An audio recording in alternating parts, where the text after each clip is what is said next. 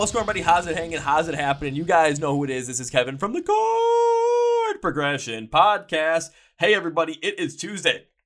It's January 18th, and we're going to Denmark for this podcast. Well, the band is from Denmark. I'm still here at my home in the United States, but man, you guys are going to want to check out this one. But before we get jumping into it, I want to thank our sponsors. First, Phoenix Fitness. Yeah, we're into January already. And if you're still on the New Year's resolution kick of, we're hitting the gym, we're going to get healthy. Fantastic. Keep it up. But, as time goes on, you're going to want to make sure you see some of those gains. You want to see them strong muscles. Yeah. You want to see the cardio increase. You're going to want to see you be able to, run faster, jump higher, PF flyer style. So you're going to make sure you properly recover right and prepare right. That's where Phoenix Fitness comes with different supplements such as pre-workouts, both, stimulant and stim-free stuff. I use stim-free stuff because, you guys see me on this podcast. I'm energetic enough as it is, and I really don't need the extra stimulants.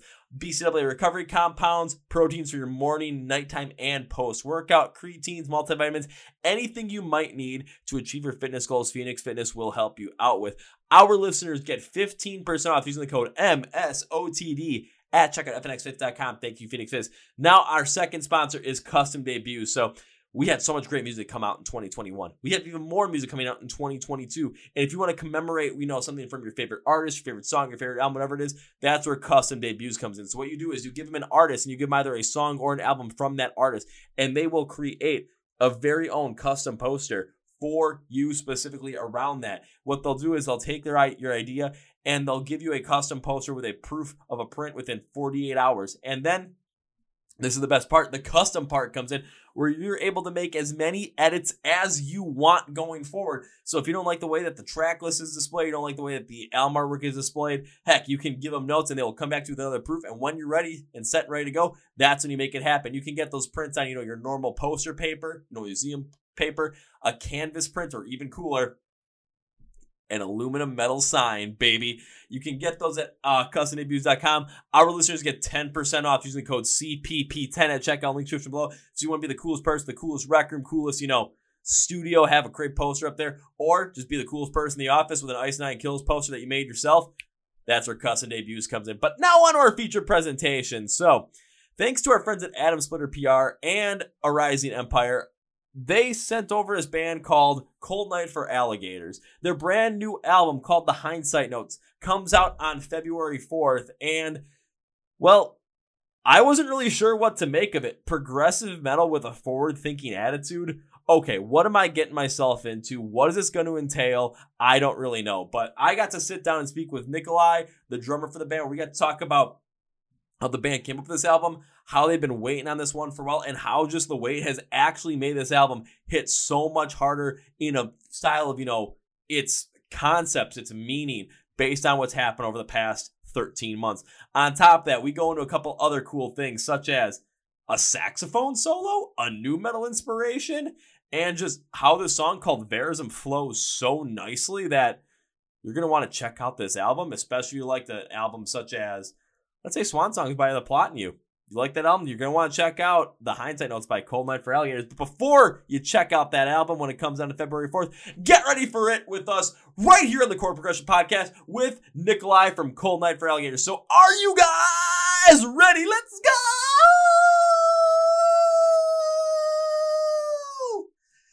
Yeah.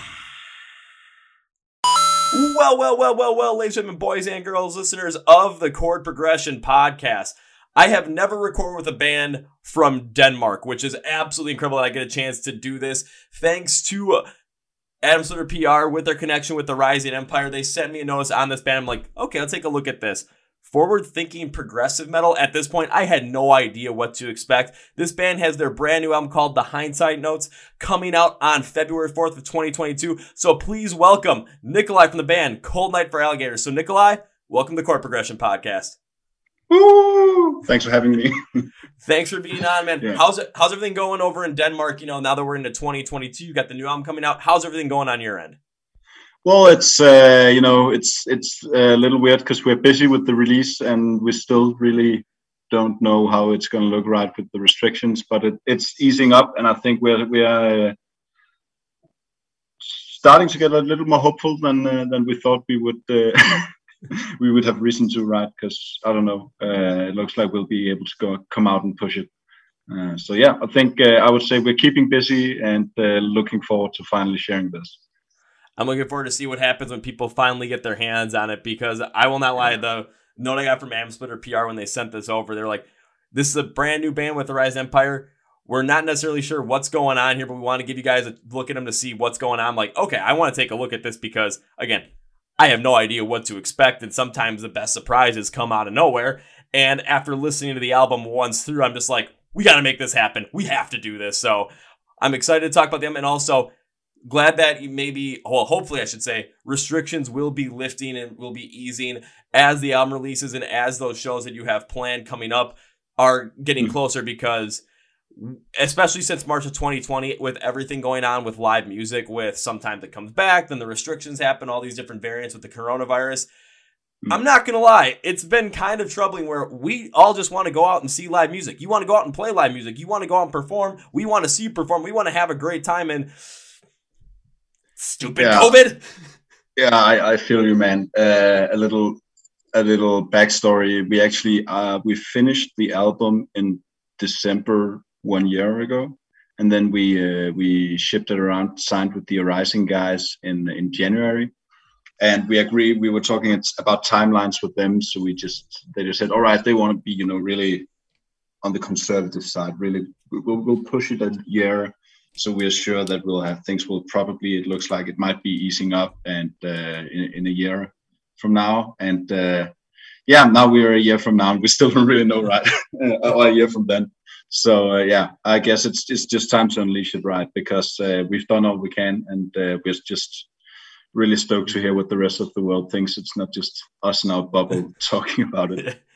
Very true. And when it comes to the Arising Empire, with them wanting to play it more conservatively, I totally understand that, because when it comes to some of the bands that were releasing things, especially 2020 and early 2021, there were no live shows in sight, so there was going to be really no way to promote an album like that. I'll use Trivium as an example for this, because they released their album What the Dead Men Say back in April of 2020, and they recently released In the Court of a Dragon in October of 2021. So that album, and it released in 2020, really had no live show support, really had no tour support from them, because nothing else was going on. And I feel like that album kind of got a little bit lost in the shuffle, despite the fact that it is one hell of an album. It's one of my favorite Trivium. It's probably my favorite Trivium album up to date. So I totally understand where they were coming from, wanting to play this more conservative, so that when the album was released, hopefully the coronavirus pandemic was under control. Live shows were going on full force without any restrictions, without any potential postponements or cancellations, so that when you release the album, you could really hit the ground running with it for a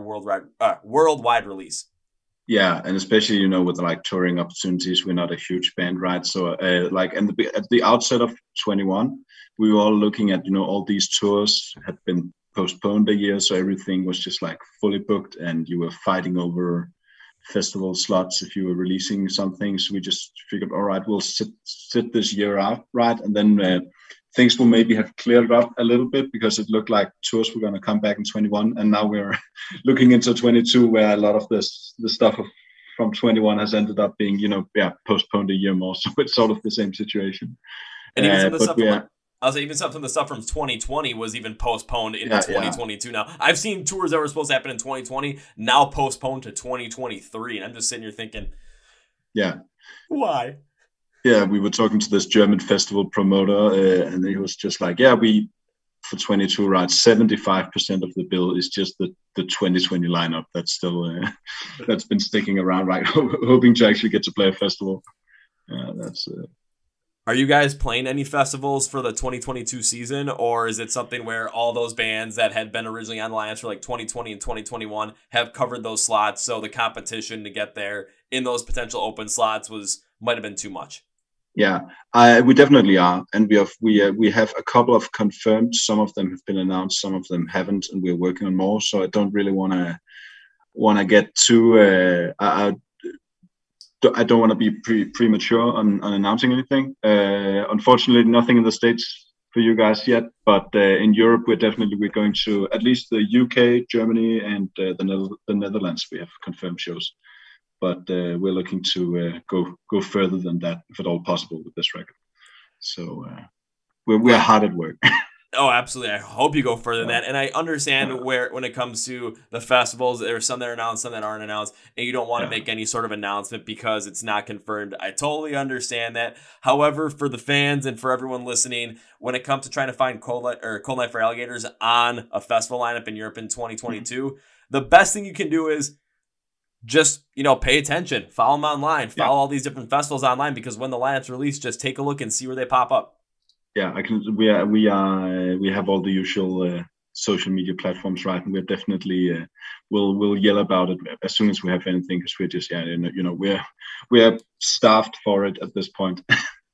Also, just Denmark's a pretty small country, and the only shows that have been happening the last 2 years from us have been within Denmark. So we nothing against the people that come to our shows in Denmark, right? It's all great, but it's not really what we do this for. It's to get further out, get abroad, see new places.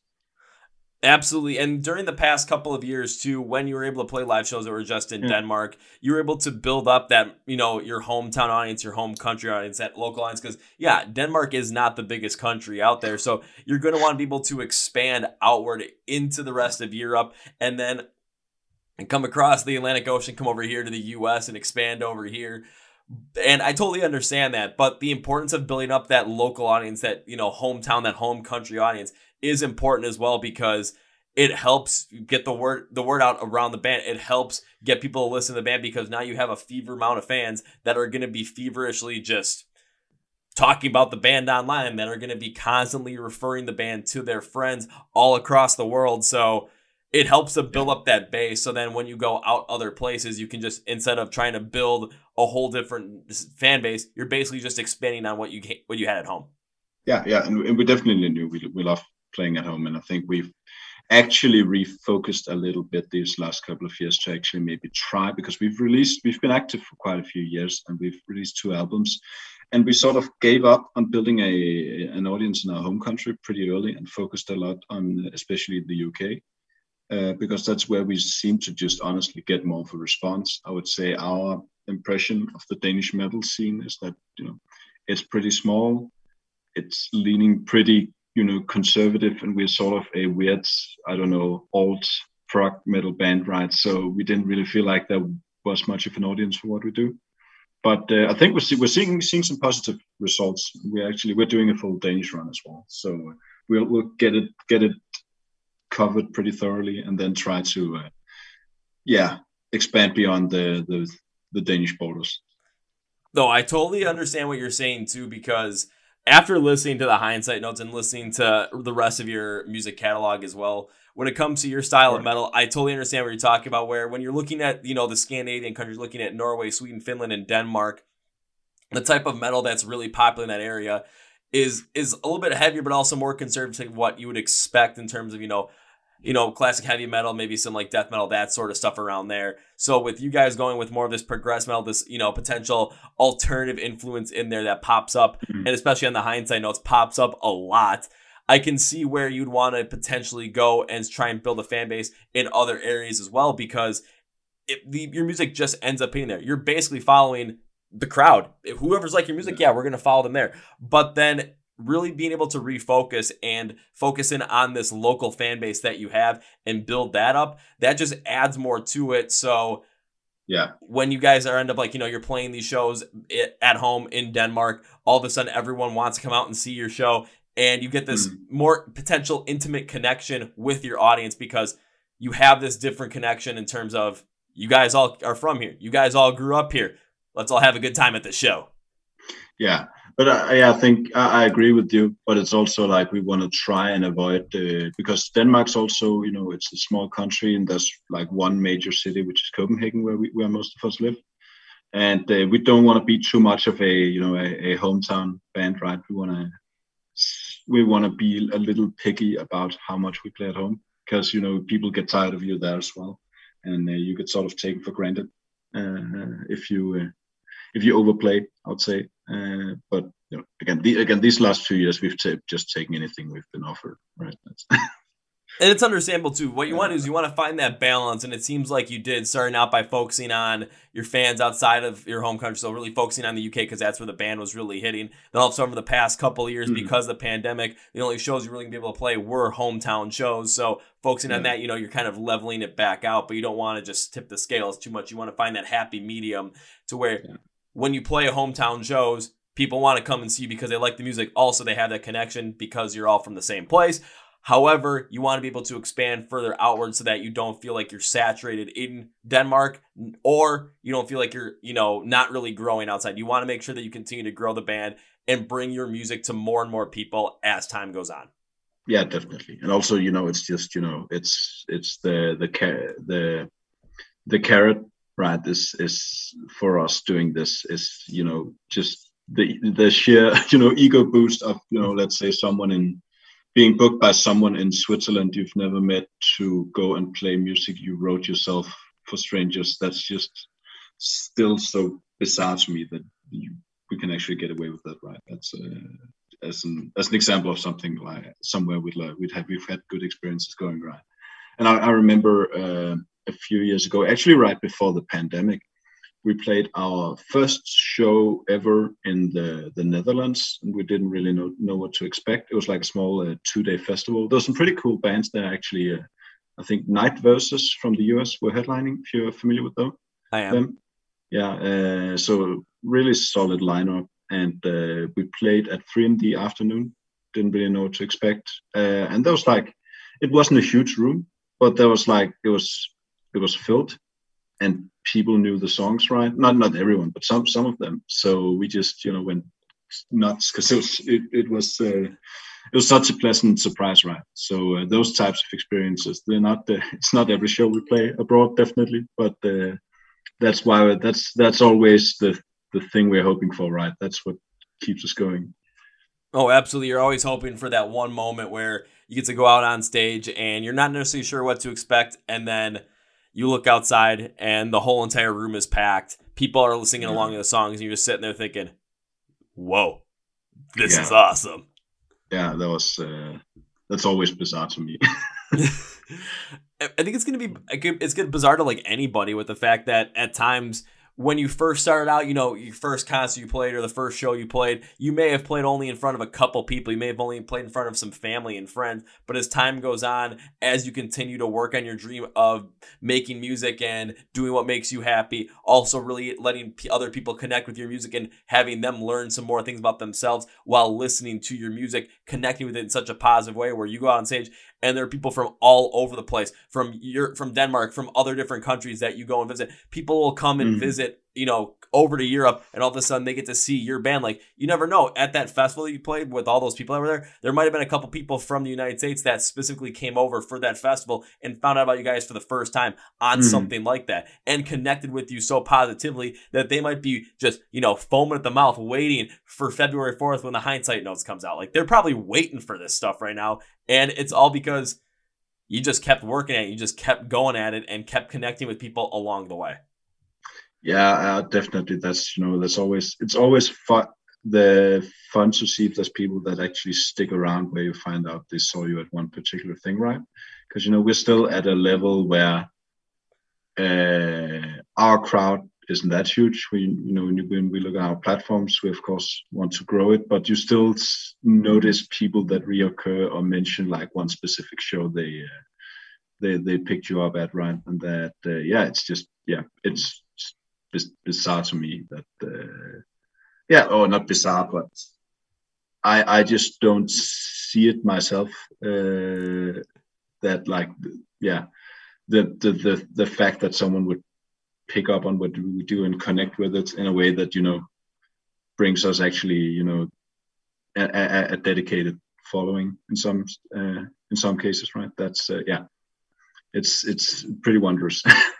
But you also you have to be careful, because you do take it a little. You can sort of fall into a trap of, as soon as you've checked off something as a band that you wanted to do, at least for me, you you sort of take it for granted, and you don't really see. I don't tend to not be that good at just being content with the achievements once they're behind us, right? So it's not really that big of a deal that we did something that was really cool at the time, right? Or something we would have loved to do, or would have thought that was like. For example, we played in Milan, Italy, a few years ago we played with Whitechapel, and that was sort of a fun pairing, right? Yeah. But just sort of looking back at it, you sort of almost forget about, oh yeah, how the hell did that happen, right?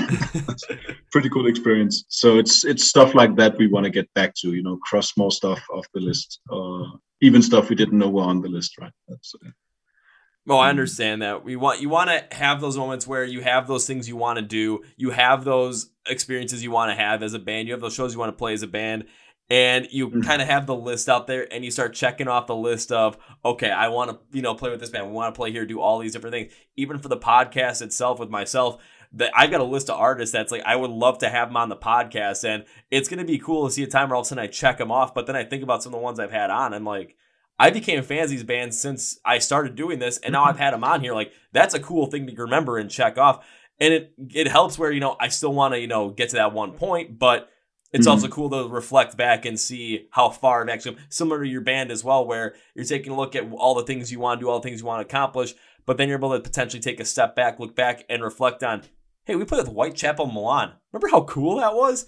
It's all about being able to put everything in a perspective to where you want to be able to move forward and you want to be able to just keep growing and growing, but also being able to appreciate everything you've done so far and be able to reflect back and put the proper amount of weight and put the proper amount of just, I'm trying to think of another great way to put it, the proper amount of significance. Yes, proper amount of significance on what actually happened and putting into context when it happened. Using the one with Whitechapel. I mean, Whitechapel is a rather large band, not going to lie.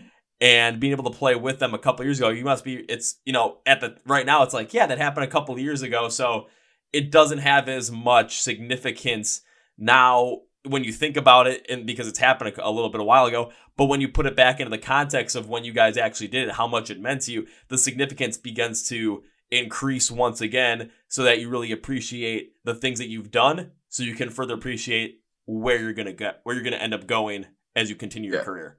Yeah, exactly, man. Like, I remember, it doesn't, like, it's a few years ago now, but it doesn't feel like that long ago. I was wondering, well, it would be cool to get to do like a full-length album at some point, because that I hadn't done that, and that's that was obviously before this band, but those was like, now I've done two, and like the last one is even like, it's a year and a half since I actually recorded the drums, right? So it feels like, it just feels like, of course, that's that's what I do now, right? And it's good to reflect on that, because you take it for granted if you just of course you want to forge ahead and set new goals, right? But you have to, I think there's been a lot of time to reflect these last couple of years with when you're missing all the stuff you used to take for granted, right? So try to learn from that.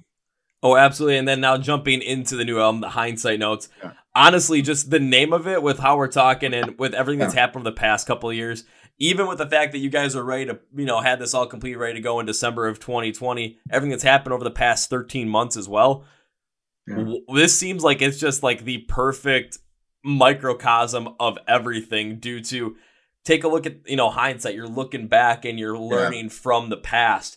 So when you guys were completing this in December of 2020, we had 9 months of the pandemic where everything was shut down. We had no idea when live music was come back. We had no idea when anything was going to come back to normal.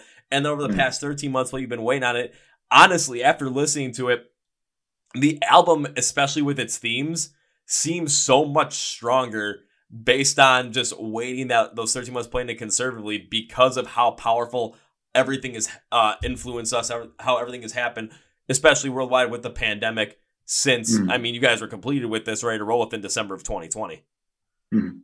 Yeah, or 21. I don't know if it's, So 1 year ago, right? That's, I guess that was December 2020. I'm bad with,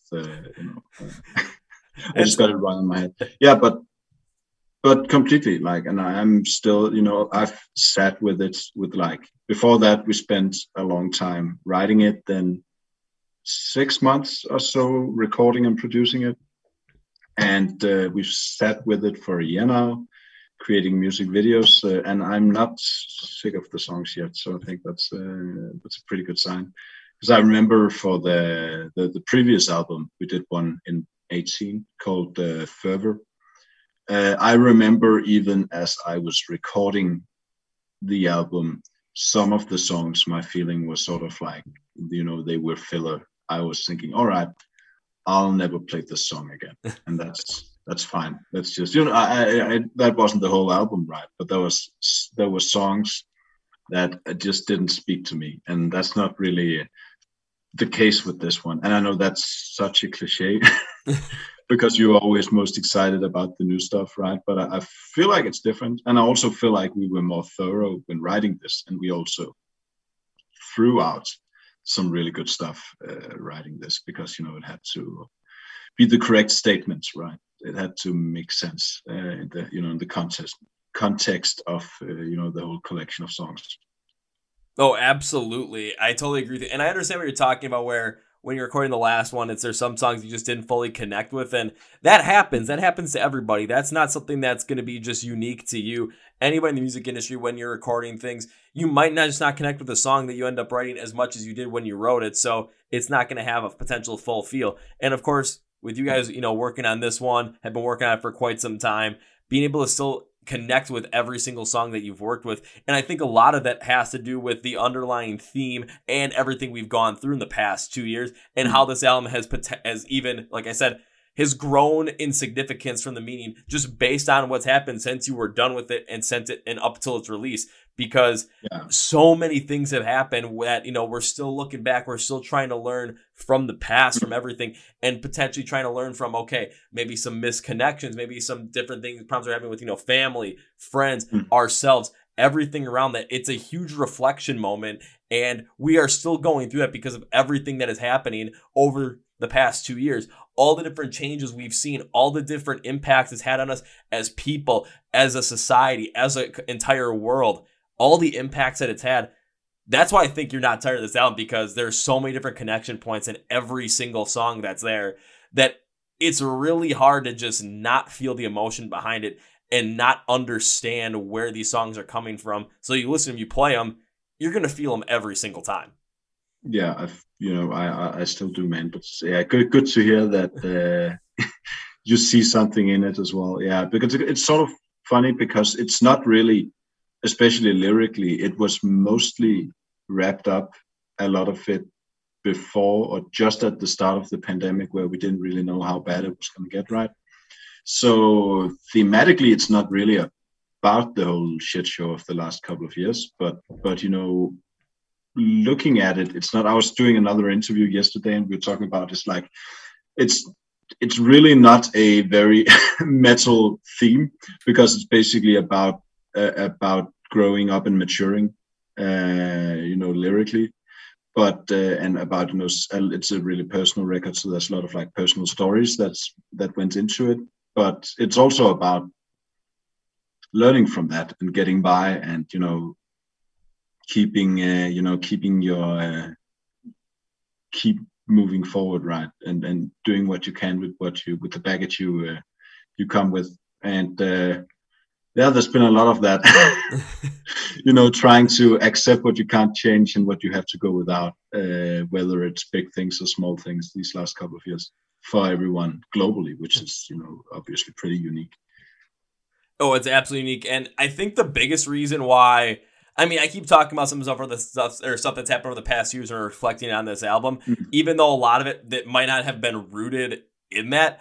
But if you think about it, when you look at the base of it, you said growing up, reflecting, and learning to, move forward with things that you can't control and focus on the things that you can control and influence, and figure out, maybe where you went wrong on certain things, growing up, learning from those experiences, potentially how to move forward from or make them right. When we take a look at what's happened during the pandemic as well, of course, I related to it because that's what we've been going through the past 2 years. But when you take a look at the core meaning of these songs, the core emotion of the album, it all boils down to that theme of reflection, growing up, and moving forward. It all reflects on that, maturing in a way. So, of course, that's why I think a lot of people are going to connect. A lot of people are really feeling it because we've done so much over the past 2 years. Even when it was written, it really wasn't written for that purpose. But just based on the way the world works and based on how our mind works, this album will end up having more of a timeless feel to it based off of something like that. Yeah, I hope that definitely. That's of course that should be the ambition, right? But obviously, I didn't write the lyrics, but we've talked a lot about it, and obviously, since a lot of it's quite personal, we know a lot about the background, and there's been what the hell was my point? Yeah, it's if you want to make something really personal, if you do it well, you can make that. It should be kind of universal because we're not that different in terms of what we worry about and what we're concerned with, how we compare ourselves to others, right? And what we want to achieve. It might be different things, but the mechanics of it, how you deal with setbacks or positive changes, right? If you make it personal and you're honest about it, it can be pretty universal and hopefully meaningful. I totally agree with you there. If you're able to make it personal and put a lot of the things that you went through in there while not going, overly specific on it, because you go overly specific, especially with the meaning of the lyrics, the issue comes with, unless you went exactly through the exact same thing, you're not going to be able to relate to it. But if you use more metaphors on it and really go personal on it, what happens is, as a listener, from my perspective, I end up boiling it down to what's the base emotion, what's the core emotion, what's the core message of the song. But when it comes to it, then all of a sudden, as I'm listening to it, and I understand that emotion, I understand that feeling, I end up putting more of myself and what I went through into the song, so that I relate to it in a completely different way than whoever wrote it, than you do as well, because we've all gone through different things in life, we've all experienced different things, but we all know what that emotion, we all know what that feeling feels like. That's at the core of the song, so that's how everything connects, and that's how it makes it universal. That's how I always look at it. Yeah, definitely. It came through. There was a lot of turbulence in our lives, and we've sort of, been this whole project. It's the band and the record has sort of been a stabilizing force. I think for some of us, it's kind of a nice constant to have, that you have these, these dudes that you owe them your time and your commitment, right? Because you said you'd see this through, and we'd make something good together, right? Yes, that's been really good to lean against. And even like from another perspective, while also still working with bands like yourself as well, from my end, during this whole entire pandemic period, was when I really started interviewing artists for a podcast, and it has brought a little bit of a sense of normalcy, because I get to talk to people about music, I talk to people about their music, what they love about it, what they're passionate about it, and really go deep into some of the songs and some of the albums that they make as well, like I would do if I was at a concert and just talking with random people about music and just having a great time. But of course, in 2020, that got taken away from, so this was like my semblance of normalcy for a while. Then all of a sudden, concerts started coming back, and well, I kind of merged the two together. So it's just like, yay, woohoo, this is awesome. Yeah, you got some new perspectives, right? Yeah, but so concerts, they're fully back in the US? I'm guessing there's differences between states. So just from what I understand right now, the way it is concerts pretty much are fully back. The difference between states is just the different sort of restrictions that are in place when it comes to attending them. There are some places that still require masks. There are some places that require proof of vaccination. There are some places that don't. It all depends upon not just the state, but also the city and the venue itself. So it's kind of like anytime I go to a concert, I have to check up and see exactly what is required of me to go to the show. So usually what I do is I just play it safe. It's like, if I'm going to a show, I'll go to a show. But I'll have in my pockets, I'll have the vaccination record with me. I'll have a mask with me. So if all of a sudden I go there, it's like, okay, you need this and this and this, I've got it covered. If I don't need it, who cares? I still have it if I needed it. Yeah, exactly. Yeah, we've all learned to know where. I don't know if that's a saying in English, but in Danish you say belt and suspenders, right? Better safe than sorry. You don't want to miss out on the cool show because you thought you could get by with less. Pretty much, yeah. Of course. Yeah, sorry. Oh, I'm sorry. Keep going. yeah, and just myself as a concert goer as well. I'm just not taking anything for granted, right? I have tickets to see. Are you have a band called Cult of Luna from Sweden? Don't listen, but I have heard of them. Like a post, they're really good. And then I'm seeing. I have tickets for Tool in April as well here in Denmark. Nice. So right now I'm really anxious to see if that'll happen at all, right? So yeah, definitely not taking it for granted if I actually get to go. That's we'll see. Oh, absolutely. If you get a chance to go, don't take it for granted, especially what we all experienced over the past couple of years. Because even for myself as well, it's once I saw live shows were coming back, I told myself, okay, don't go too crazy. Don't, spend way too much money on live shows. Even though I know you love them, don't do it. Right after I said that, I thought to myself, I'm definitely not going to listen to that. Like, this is, like, I'm not taking this for granted. This is what I love to do. This is where I love to be. So, back in, I think it was September and October of 2021, it was not weird for me to go to 2 or 3 shows a week. It's just, there were so many shows that were happening. I didn't want to miss out on them. So I'm like, okay, go here, go here, go here. All of a sudden, when April in 2022 rolls around, it's like within the span of like 10 days, I can go see Amity Affliction. I can go see Ice Nine Kills Emotions in White twice. I can go and see Fozzy. I can go and see Polaris and like Moss to Flames. This is all in the span of 10 days. It's just, I know what 2020 was like. I know what the beginning of 2021 was like. There is no way I'm taking this for granted, even if I have to travel, 100 plus miles to see a couple of these shows. I'm making it happen because I'm not taking this for granted. And when it comes to your end as well, not only seeing live shows, but playing live shows, we all went through so many different things. And especially taking a look at the hindsight notes, you're able to potentially use those songs to reflect back and remember how much of an importance those things had on your life, how much importance you had of a connection to those live shows. And you don't want to take it for granted because you know how important they were. You know what it was like to not have them. So when you go out and play there, you're going to be able to remember that and appreciate it a lot more than, you potentially would have back in 2019. Yeah, definitely. This summer, when shows were like fully non-restricted in Denmark, I did a lot of like session drumming stuff because I just got asked by some friends. And I just, shows are fucking back, right? So I'm just going to say yes to everything. So I had like 2 months where I was either rehearsing or playing shows every weekend and, doing my day job in between. And it was just completely stressful, but I was just sort of like, I don't even care. I'll just be a bit asocial and unwind when I can, right? Because I've gone without for so long. I'm just going to appreciate it while it's here. Because we've had like the past few years, we've played some shows, but we've also had a couple of occasions where we've spent quite a bit of time preparing for some shows that we were really looking forward to. And, then just this November, right, we were supposed to go to Germany and the Netherlands, and it was canceled with a week's notice. And we'd spent, we were completely ready, booked the van, the crew. We even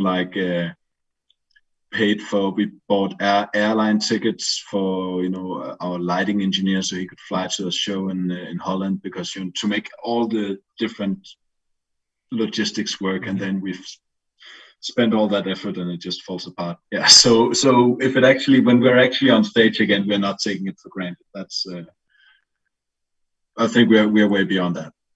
Oh, I think you guys are way beyond that as well. And there was one thing you were talking about back, like you were talking about 2021, where not where you guys playing shows, but also you're doing a lot of different session drumming, helping out other people, and going to see shows as well, not taking it for granted. Yeah, you got your day job. I had the exact same thing as well, where it's like, okay, so I got the day job to, help support this as well, do this. I want to go see shows. So seeing my friends and whatnot, seeing some family, yeah, that kind of took a hit a little bit. But one thing I always remember is I remember what it was like to not have those things, and so do you. And yeah, I'm going to potentially be tired. I might be a little cranky at times because of how much energy I'm putting into some of these things. So I'm not getting the proper amount of sleep, not getting the proper amount of rest. But I take a look at like what I did in September of 2021, where it was like every single weekend I was I had a 6-week stretch where it was, okay, festival 1 week, festival over 1,000 miles away the next week. All of a sudden I'm traveling over the place the next 2 weeks because I can't stop seeing that Ice Nine Kills tour. Go see Ice Nine Kills 100 miles south of me. Then all of a sudden go 100 miles north of me the next day because my buddy has a bachelor party, go to his wedding the next weekend, go to another show before another friend's wedding the next week, break my finger in the middle of the show, continue to mosh because I don't want to miss out on this, and then go to my friend's wedding, and all of a sudden it's like, well, why is your pinky finger like half the size or twice the size of the other one? Well, it's broken, so what are you gonna do about it? But I look back and I just think about all the fun times that I had and how happy I was, because as I get older, I'm going to look back at that time and know I did not miss out on anything, that I did what I wanted to do, that I didn't take anything for granted, and I have some of the best memories that I have, especially coming out of a pandemic. Like, I don't want to miss out on that. I don't take it for granted, and especially with the way you said it, I know you don't as well. So especially going forward in 2022 and beyond, especially with the use of the hindsight notes, you're just going to appreciate every little aspect of it. And I feel like this is going to potentially be the best release that you guys ever have, just due to that understanding of appreciation for everything. Definitely. I think, of course, commercially you never know, right? But it's looking better than the last records already. So let's see. But, just in terms of our own satisfaction, we really feel like we've nothing left to prove. I'm sort of like, man, I hope you like it. I've never been as content with something. There's always compromises, right? But at least like everything, we're really collaborative in our process when we write. So even though someone might have the main idea, be the main songwriter, there's not, I would say most notes that's played on this album has had everyone's opinion heard about them at some point, right? And, our singer has written 20 versions of the same verse or chorus with a lot of the songs, because either he wasn't satisfied or someone gave him some feedback, and we tried to take let our guard down a bit and just agree that we can be honest and we can tell each other if stuff isn't good enough, and then we know it's all because we want to do the best we can as a collective, right? Oh, absolutely. Well, how about we jump into some of these songs and talk about them a little bit, because there are some things, like whenever I go through an album, I will always go through it as deep as I possibly can. First off, listen to the whole entire thing, then listen to each song, try and find the lyrics if I can. If not, listen as intently as I can to figure out what I think the meaning is. Then I listen to each one probably, it seems like 6 or 7 times to figure out what I think about the instrumentals, the vocals, then wrap up an overall. So then I get a final thought of what I think of the whole entire and put it all together.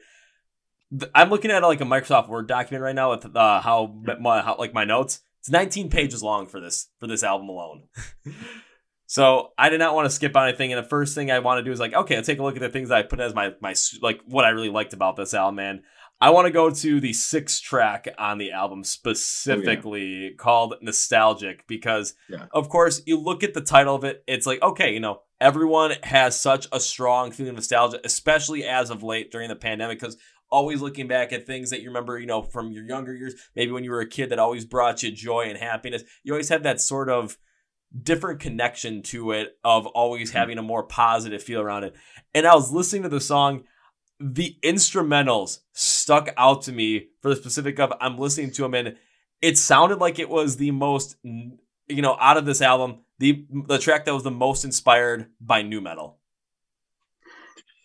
Oh, I haven't thought of that. I don't mind the comparison, but nu metal wise, I wouldn't say we were conscious of it. Obviously, we have that age where we all, started out with Limp Bizkit, right, and then progressed to other things that are more, acceptable.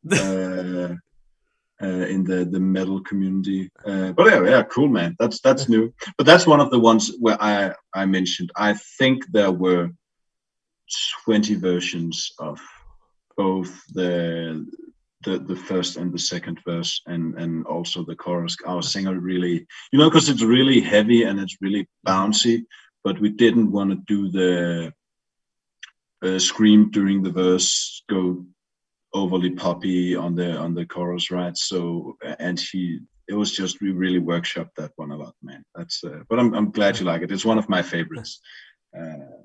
As I could easily tell, there was a lot of work put into this, but where the like just looking at the song, the way that it like, especially it's called nostalgia. You take a look at the meaning, it's gonna really look into the whole entire idea of nostalgia. Yeah.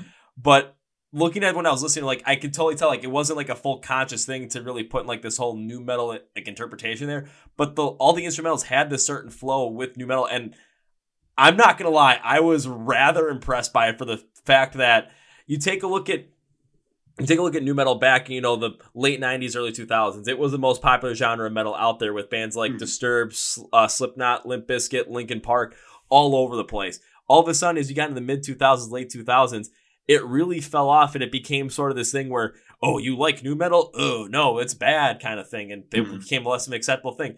All of a sudden, here comes 2021, which absolutely amazed me with the fact that Limp Bizkit came out with a new album, and people were psyched about it. They had this whole entire headlining run. They only played, I think, 5 dates for it, and they had Spirit Box opening for them, and people wanted to go out and see Limp Bizkit. They headlined Lollapalooza in Chicago. They headlined Rockfest up in Wisconsin, a show I actually got to go and see, so I can say I saw Limp Bizkit live, and you're seeing more nu metal influences pop into different areas of, different styles of metal, whether it's progressive metal, metalcore, heavy metal, whatever it might be. And I take a look at that and think people are kind of having more of this nostalgic look back at nu metal and really remembering all the things they actually liked about it. And now it's kind of having this sort of rebirth because of that. Taking a look at how nostalgic is built, especially with having more of that flow in nu metal, especially with the way the guitars and the bass kind of chug, but not too heavily chug. The drums, kind of have a more of like a quick little flair to them as well in the nu metal style. I was sitting here thinking, are you kidding me? Especially now hearing that you guys, were writing this stuff and had all pretty much completed in 2020, and then seeing how 2021 turned out, especially with kind of the resurgence in nu metal. Are you guys future tellers or something? Because my God, this one was the one that just stuck out to me the most in that aspect. I'm like, are you kidding me? This is fantastic. Well, I'll be happy to catch the nostalgia wave, right? To get on that train if possible. Yeah, but it's just the first time I've heard it, but it's it's cool. It's good to hear that people can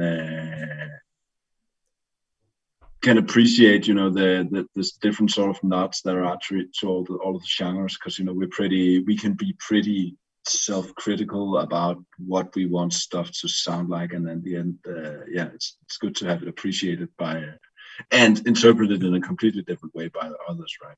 But it's funny you mention it, because it's actually, if you look at the lyrics of the song, this is one of sort of the lighter subjects on the record, because as I said before, and this is it's all said with love, because it's where we come from, the same scene.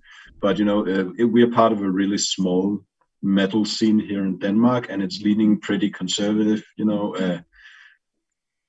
No one's gonna yell at you if you play death metal or something more traditional. But if you're sort of a weird band that might put a saxophone solo and stuff, or have weird breakdowns in odd time signatures, you get some you can get some crude comments thrown your way every once in a while. And it's basically, we wrote this, and it's like, oh, we finally wrote a proper metal song. So the lyrics are basically about try and ease up a bit. It's lighten up a bit. It's just music, right? Hopefully it's good, but not getting too caught up on dogmas and genres in that regard. So it's personal, but it's on the lighter side of the lyrical topics. So that's where the title comes from. It's about, it's fair enough to be nostalgic and have preferences, but it's not life or death. Exactly. And like, even take a look at kind of like when I was making the connection with nu metal as well, where again, everyone was taking it so seriously and like absolutely not liking it around, let's say 2008, 2009. All of a sudden now it's got that resurgence, and people are taking it less serious and enjoying it for what it's worth, because hell, look how many people love Disturbed. Look how many people love Slipknot. Take a look at all the people that came out to see Limp Bizkit now that Fred Durst is like 47, 48 years old and is looking like he's a full-on dad just going out there. It's funny to watch, I'm not going to lie, but you're seeing a lot of that come forward, and you're seeing a lot of that appreciation come forward, and it really kind of just makes sense, especially with this being more of like, especially lyrically, a lighter subject matter compared to the rest of the album. But and also with it's cyclical, right? So like in 5 years, there's going to be a huge nostalgia for, you know, the Machine Head, and of course Trivium and Machine Head are still around, but that sort of era of bands that got really huge after new metal. Of course, Machine Head started up a bit earlier, but you know what I mean. Like, it's just going to be nostalgia for something else, right? So it's just, you know, enjoy what you enjoy. And you're, well, even not only that, but like going to a different subgenre of rock, like you're taking a look at this massive nostalgia driven just resurgence of emo music over the past 2 to 3 years. It's massive.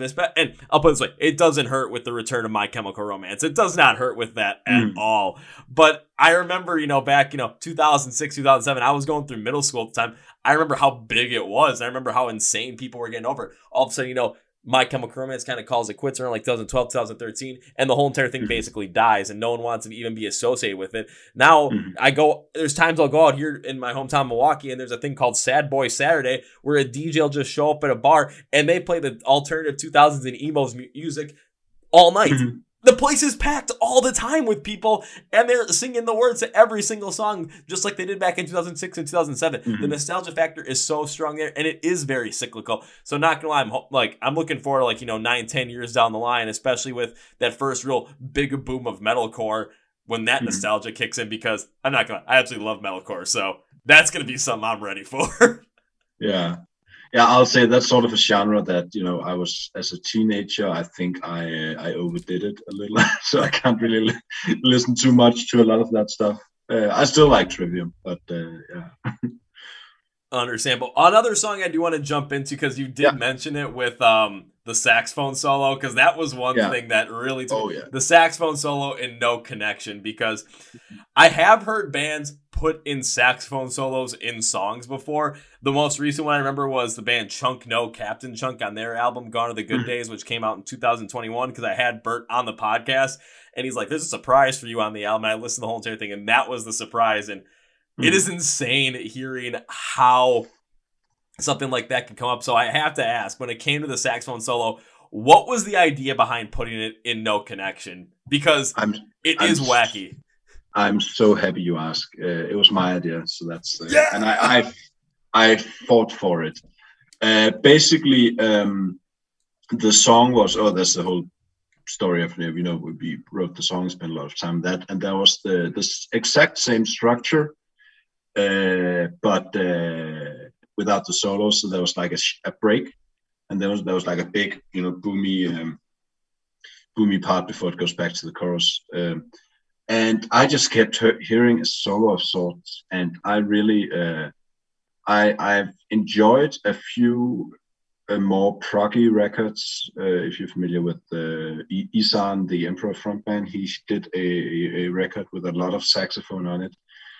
But it's not really, I didn't want to make it too, you know, fusiony. I wanted something that was, you know, a bit over the top, and a little fun, but still, you know, good. So I just had I just heard mentally, you know, like with just right in that break, that there needed to be some like crazy run, and then ending up in like a big, you know, drawn out, really joyous saxophone solo, because it's sort of winking at you a little bit. It's a little tongue in cheek, but you know, it fucking works.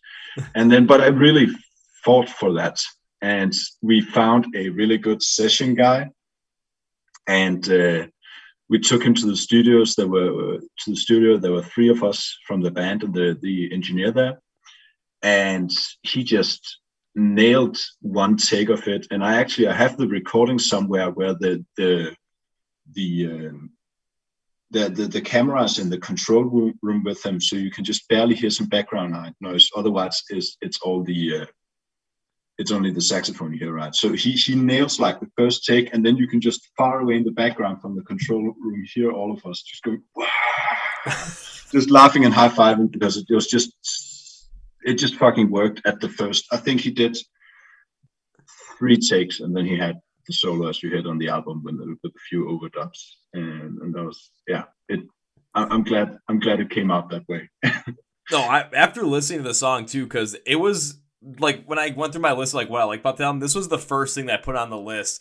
And looking at the song and No Connection, right from the get-go, it's like you're looking at like kind of, especially as I went through the lyrics myself, you know, kind of looking at this disconnection that we're having with people, with each other, due to the fact that, you know, take a look at what things happened over the past years, but everything that led up to it. So much interaction has been taking place online instead of in person, where you're not getting the full interaction from people. Because I believe the saying is 60% of what you're saying is based on just your body language, and 30% of what you're saying is based on your tone. So only 10% of what you're actually saying is from the words coming out of your mouth. And we're missing that full-on connection. So a lot of this different personal connection, a lot of these different intimate connections we might be making with people to build relationships with them is just not there anymore. And when I took a look at this, you know, I got to go to the bridge because you maintained the pace that you had in the chorus with a similar style of backing with a piano kind of added over it. And I'm like, okay, this is a little interesting with the piano because now I'm kind of starting to like not really make a full connection here. And then all of a sudden, this smooth transition into this saxophone solo.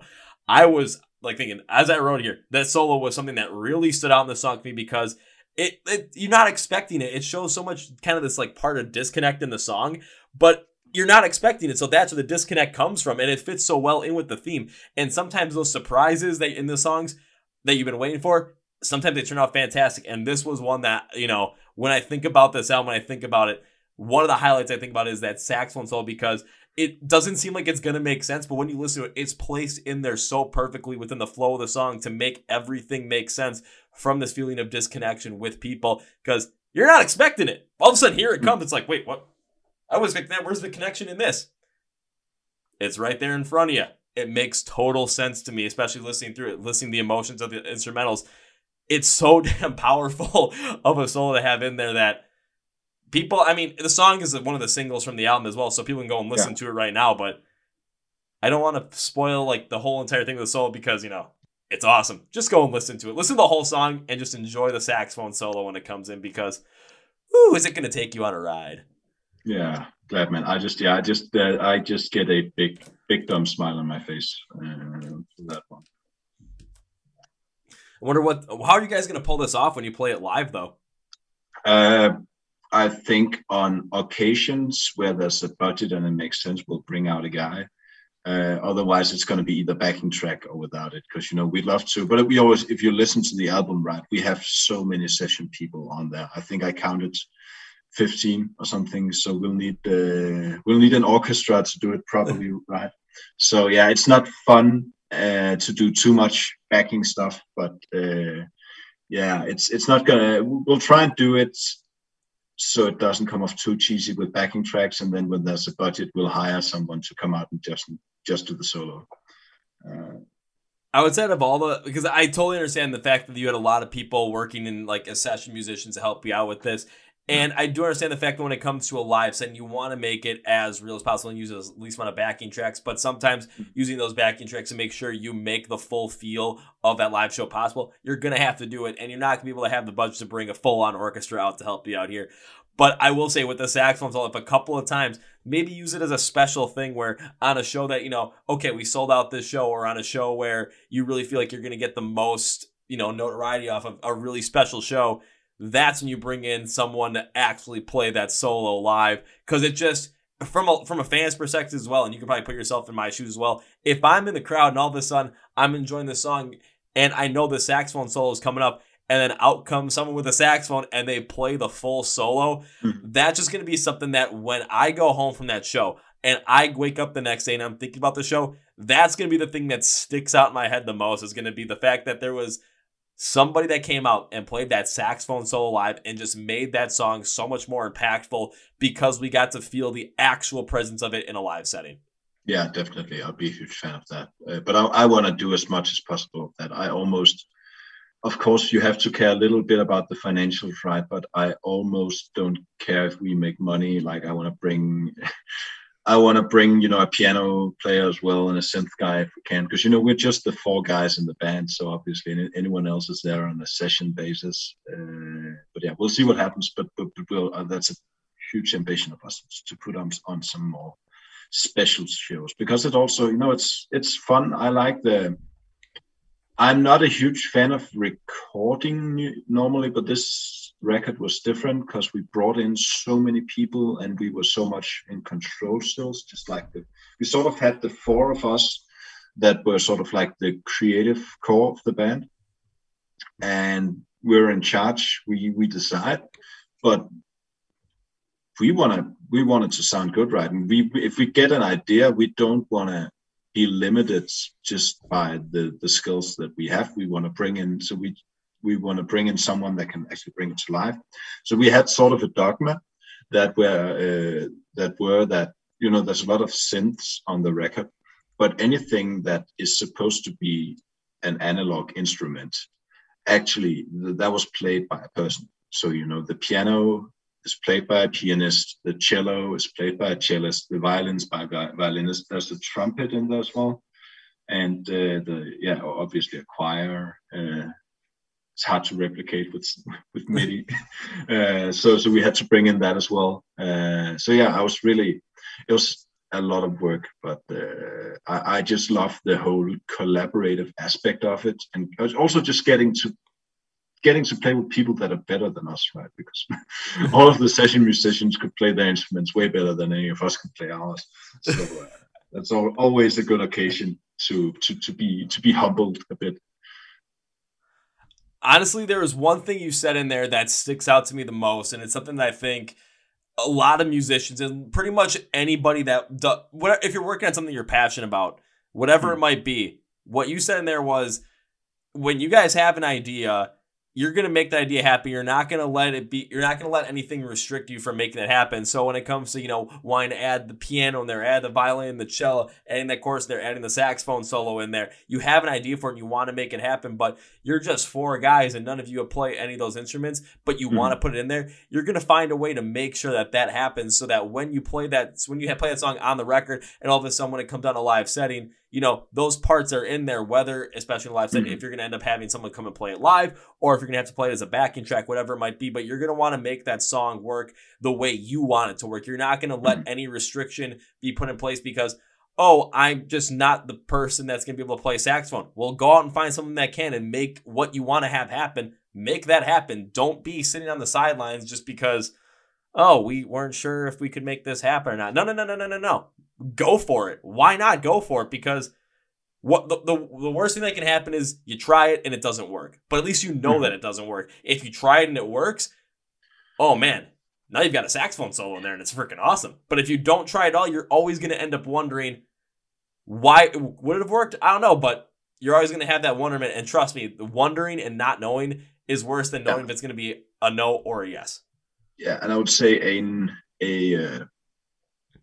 a small add to that from my side would be to try it, but also would be to go all in. Just like, don't just get anyone to play a saxophone solo. The guy we got, he's like a professional who does jazz gigs. He plays with huge pop artists here in Denmark. Like the guy we got to mix is like the leading Danish metal producer. He's mixed and produced a ton of huge bands. So I was like, we're not gonna spend a year and a half writing something we think is cool and then compromise on the product, right? Then we'd rather just not do it. So that was sort of a guiding principle, and it drove up the budget, but we'll see how we get out of that with the release, right? No, absolutely. And I think the best way to probably put that is, do not compromise on quality. If you want to make it, make it the best that you can. If, you know, with that saxophone solo, don't get any person that's going to play saxophone. Get someone who's going to absolutely nail it so it comes out the exact way that you want it to come out. Make it happen that way. Don't sit back and just think, oh, you know, we can find someone to make it happen. No. If you want to make it happen, go all in and make it happen. Yeah, definitely. Yeah, so that was sort of the mantra. Absolutely. The one other song I do want to bring up is the third song on the record called Verism, because only reason I want to bring that up is because out of all the songs that I heard on the album, Verism is without a doubt my favorite. Oh, I'm glad to hear that. That's actually, I wouldn't say it's not technically the oldest song, but like the theme on it, you know, the main theme is like 10 years old, I think. Our guitarist, I think he was on vacation in Iceland or something when he wrote that, and he's had it lying around forever, sort of the main part of the verse and the chorus, and we finally finished it. But I'm really happy with that. I think he's a little overly critical of his own stuff sometimes, so he was sitting on it, wasn't too sure it was good enough, but it ended up being a single, and I would say for good reason, right? Oh, absolutely, for good reason. I think potentially even kind of being critical for it that long and just kind of waiting on it for you guys to finally put together. There were certain aspects that I pulled out of the song that really opened up in a very interesting way that had you guys ended with your guitarist basically creating this thing 10 years ago and then being overcritical about it, and then you guys finally put it out now.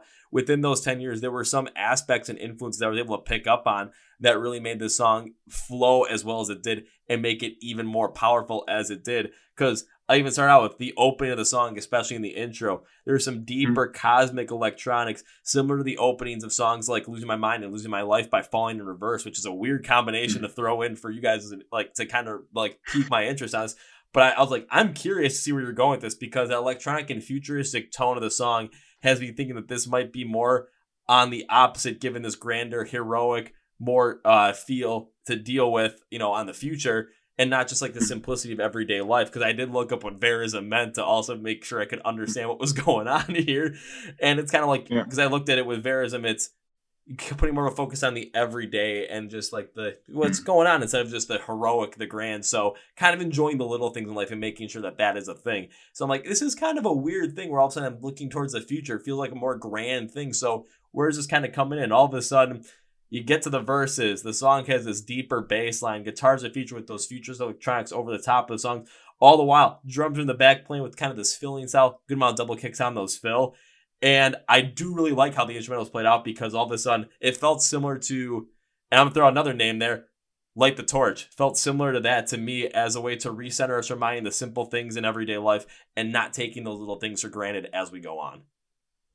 Well, that was I think a more comprehensive analysis than I've done even. But yeah, I'm really happy with that. You mentioned Limp Bizkit earlier. That I will say honestly, the first verse when the drums comes in, that was me very very consciously trying to sound a little like John Otto. I even tuned up my snare a bit in the studio to get a little bit more of that crack. But yeah, but that was actually, you mentioned the synths, right? And that was a big part of, again, work with the best, right? Because we wrote all the stuff and all the synths, but then we got in a guy called Ole. He was in a really successful pop act here in Denmark. He's a producer now, but we gave him all the synths we've written as MIDI, and he has this whole setup with all these crazy synths. So we got him to produce the whole stuff, or the whole thing. He also did the previous record. And it was just a completely different, beast when we got it back. So that, I think that really, the production really sort of gave it new life. The ideas there, I'll say.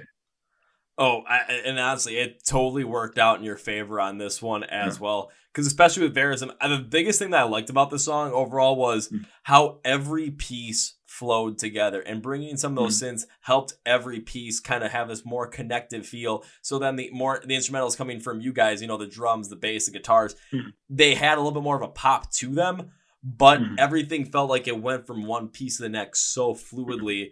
Because even get to the chorus, I kind of got that Light the Torch influence again to really come through with your drumming style and with the bass line keeping up kind of a little more faster filling sound in the background. But the guitar is filling out the rest section to create something more grand and ever growing in terms of overall feel, was something that I really hit on. Because you get to understand the fullness of your mind here when you find that balance of both understanding, where you want to go forward and finding those grand things and looking at them, but also enjoying the little things in life. We're seeing that connection through the flow here and the balance being made, especially in the chorus.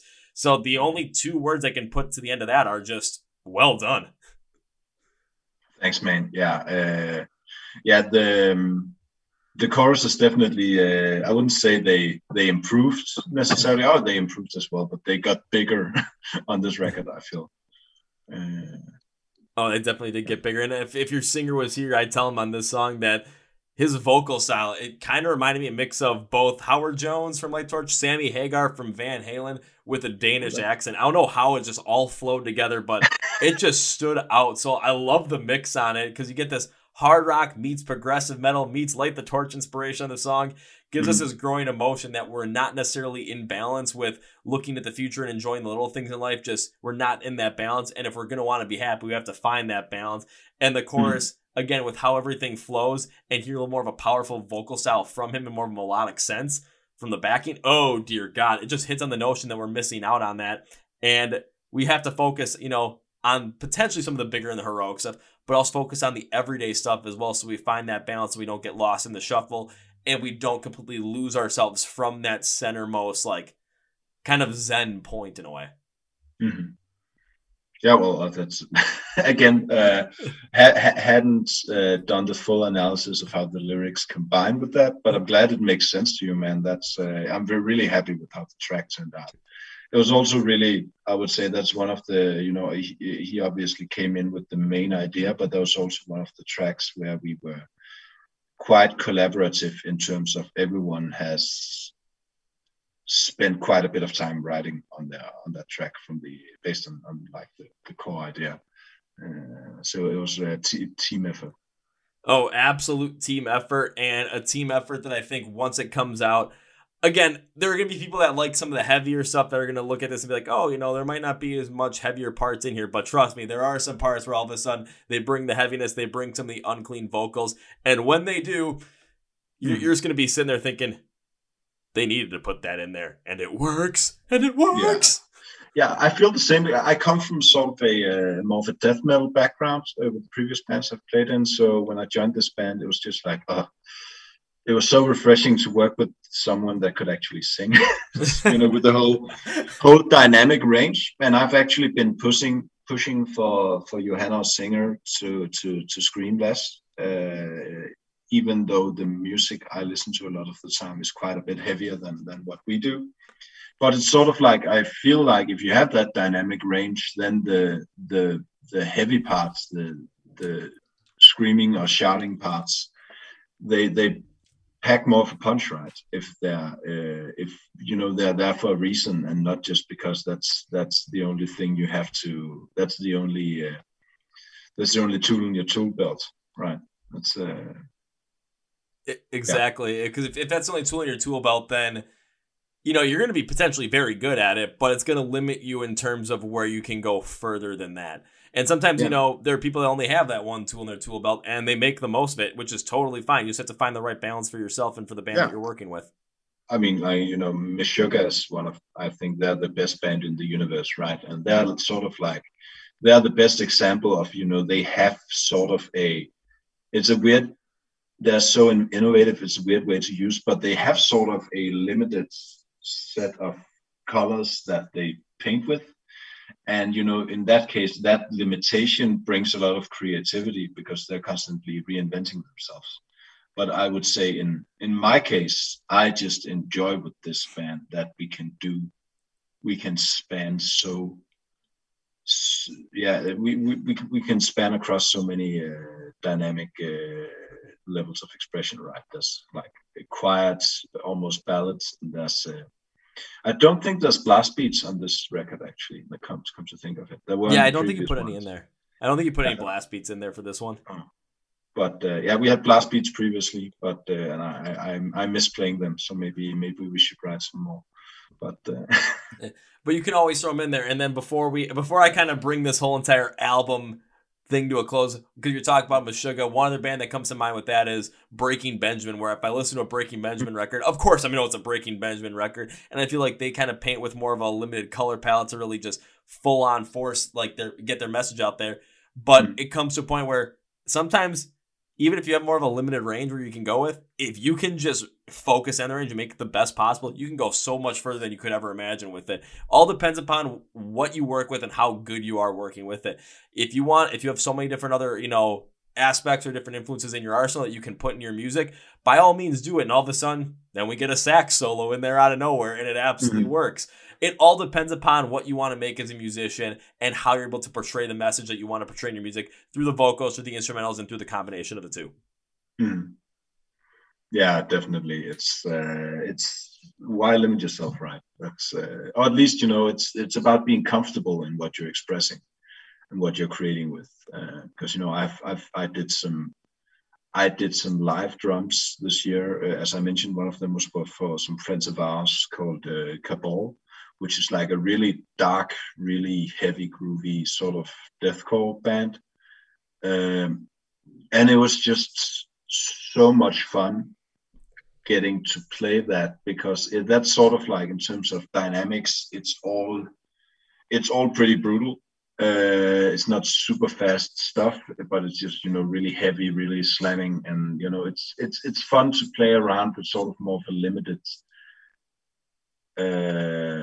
yeah, again, level of freedom in some cases because I can't get away with the stuff there that I can with Cold Night for Alligators, but. In terms of this is of course this is our baby, our project, our pride and joy, right? We feel like we wanna show off all our good ideas, and our ideas they vary. they we were not thinking in the same lane all the time, right? Oh, absolutely. If you guys are all thinking the same lane, you're going to get the same stuff over and over again. You guys think in completely different lanes, we're going to get something like this. So when it comes to the Hindsight Notes by Cold Night for Alligators, which comes out again on February 4th, if I had to wrap it up and put it all together, press release style, this is how I would put it for all of you.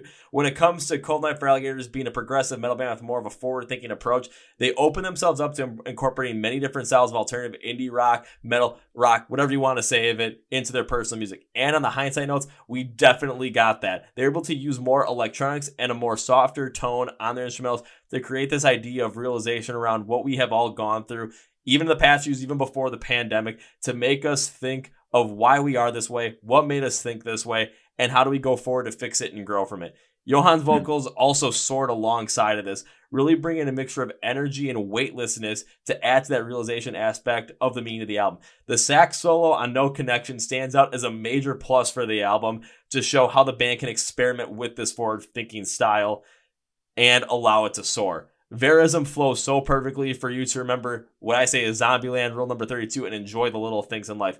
Focusing on what could potentially be, not personally, but they actually did a kind of more of a new metal inspiration for nostalgic, works so well to connect us to why we miss the old, but why we can't focus on it too much. However, a lesser focus on some of the more metal aspects, some of the heavier aspects with Unclean vocals attached to this makes them one more to ponder and that you can potentially have to take action against. However, we do get some of those points in there, so you are going to get a lot from this record that you might not potentially, ever expect to. You're going to want to check this one out.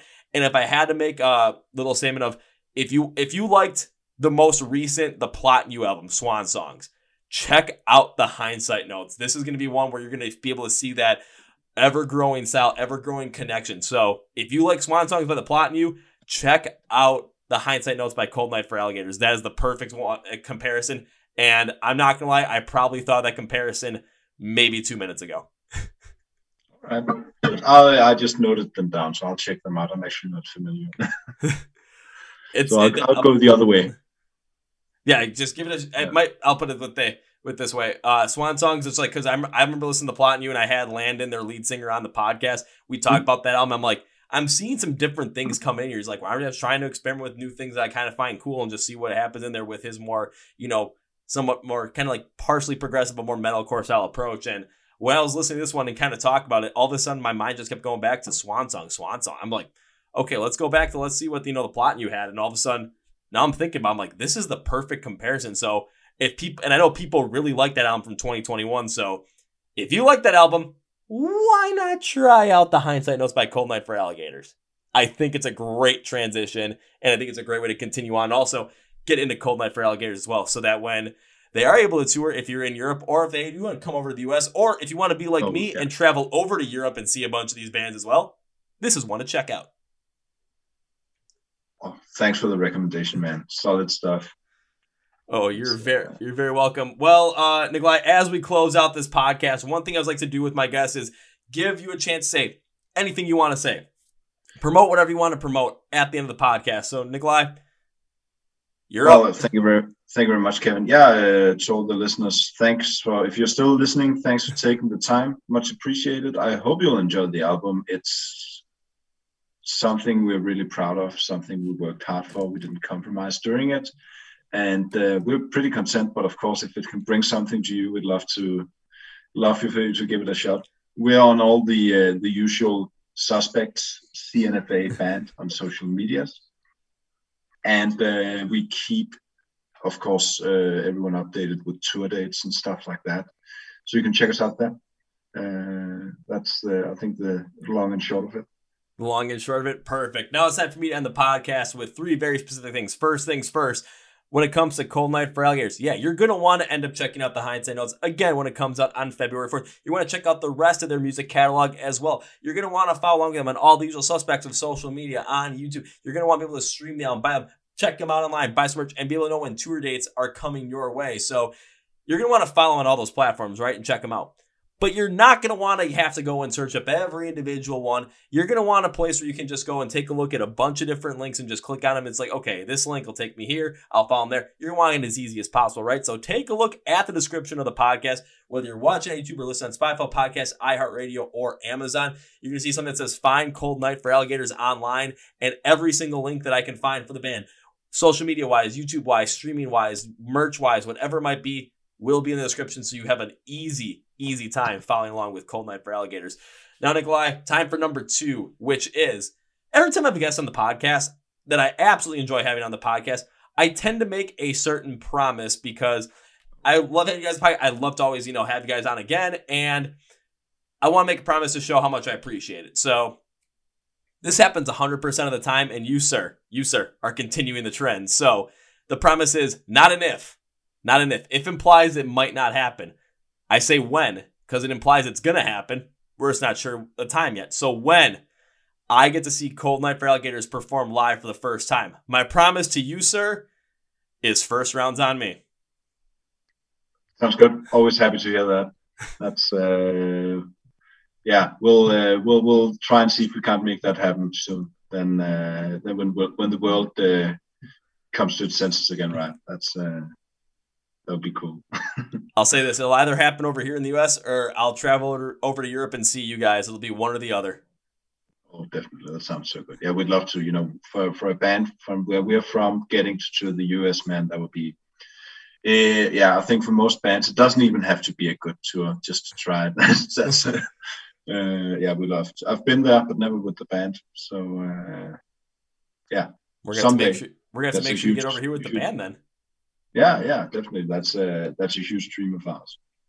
Well, we're going to help make it happen. So on that note, Nikolai, I will not end this podcast by saying goodbye because I would love to have you on the podcast again in the future, along with the fact that I have to make good on that promise, whether it's going to be over here in the U.S. when you guys come and tour over here, or whenever I get a chance to go back over to Europe and just start bouncing around, seeing as many shows as possible, and end up finding you guys at a show and just going to it. So anyway, this is a goodbye. Hell no, that's way too final. We're going to end it with see you later. See you later. Well, folks, that was my interview with Nikolai from the band Cold Night for Alligators out of Copenhagen, Denmark. Again, when it comes to making sure you check out the Hindsight Notes, which comes out on February 4th, thanks to Rising Empire Records, you're going to want to make sure you know all about it. So you're going to want to follow the band on social media. Check out their YouTube videos. They got 4 videos out for this album, all ready before the release is out. You can also check them out, on tour when they go on tour. You want to keep up with those tour dates. There's me with my tongue-tiedness. Tongue-tied.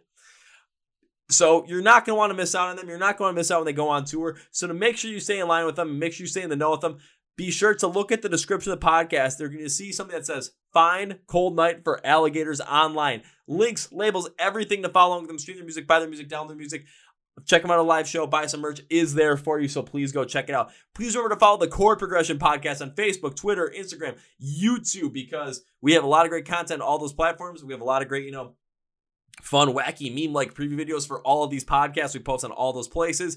And also you can check out the podcast on Spotify, Apple Podcasts, iHeartRadio, and Amazon if you want to do the audio version. Video version to actually watch the artist talk with us, That's what YouTube is for. And I want to thank our sponsors, Phoenix Fitness and Custom Debuts. The links and discount codes for those sponsors are in the description of the podcast for you as well. I want to thank Nikolai for coming on the podcast, the first band I ever got to speak to from Denmark. And I hope it's not the last time I get to speak with a band from Denmark, nor do I hope it's the last time I get to speak to Nikolai, because I'd love to have him on again. I love bringing you guys new music. And in 2022, we're going to make it bigger, better, and even crazier. And of course, heck, look who we started out with already in 2022. Nonpoint, New Medicine, Cold Night for Alligators. Who's going to be next? More greatness, I'll tell you that. So on that note, that's going to be for me, guys. Thank you very much for listening to the Chord Progression Podcast. My name is Kevin, and you guys know how I end every single one. That's with a big, healthy, and hearty. See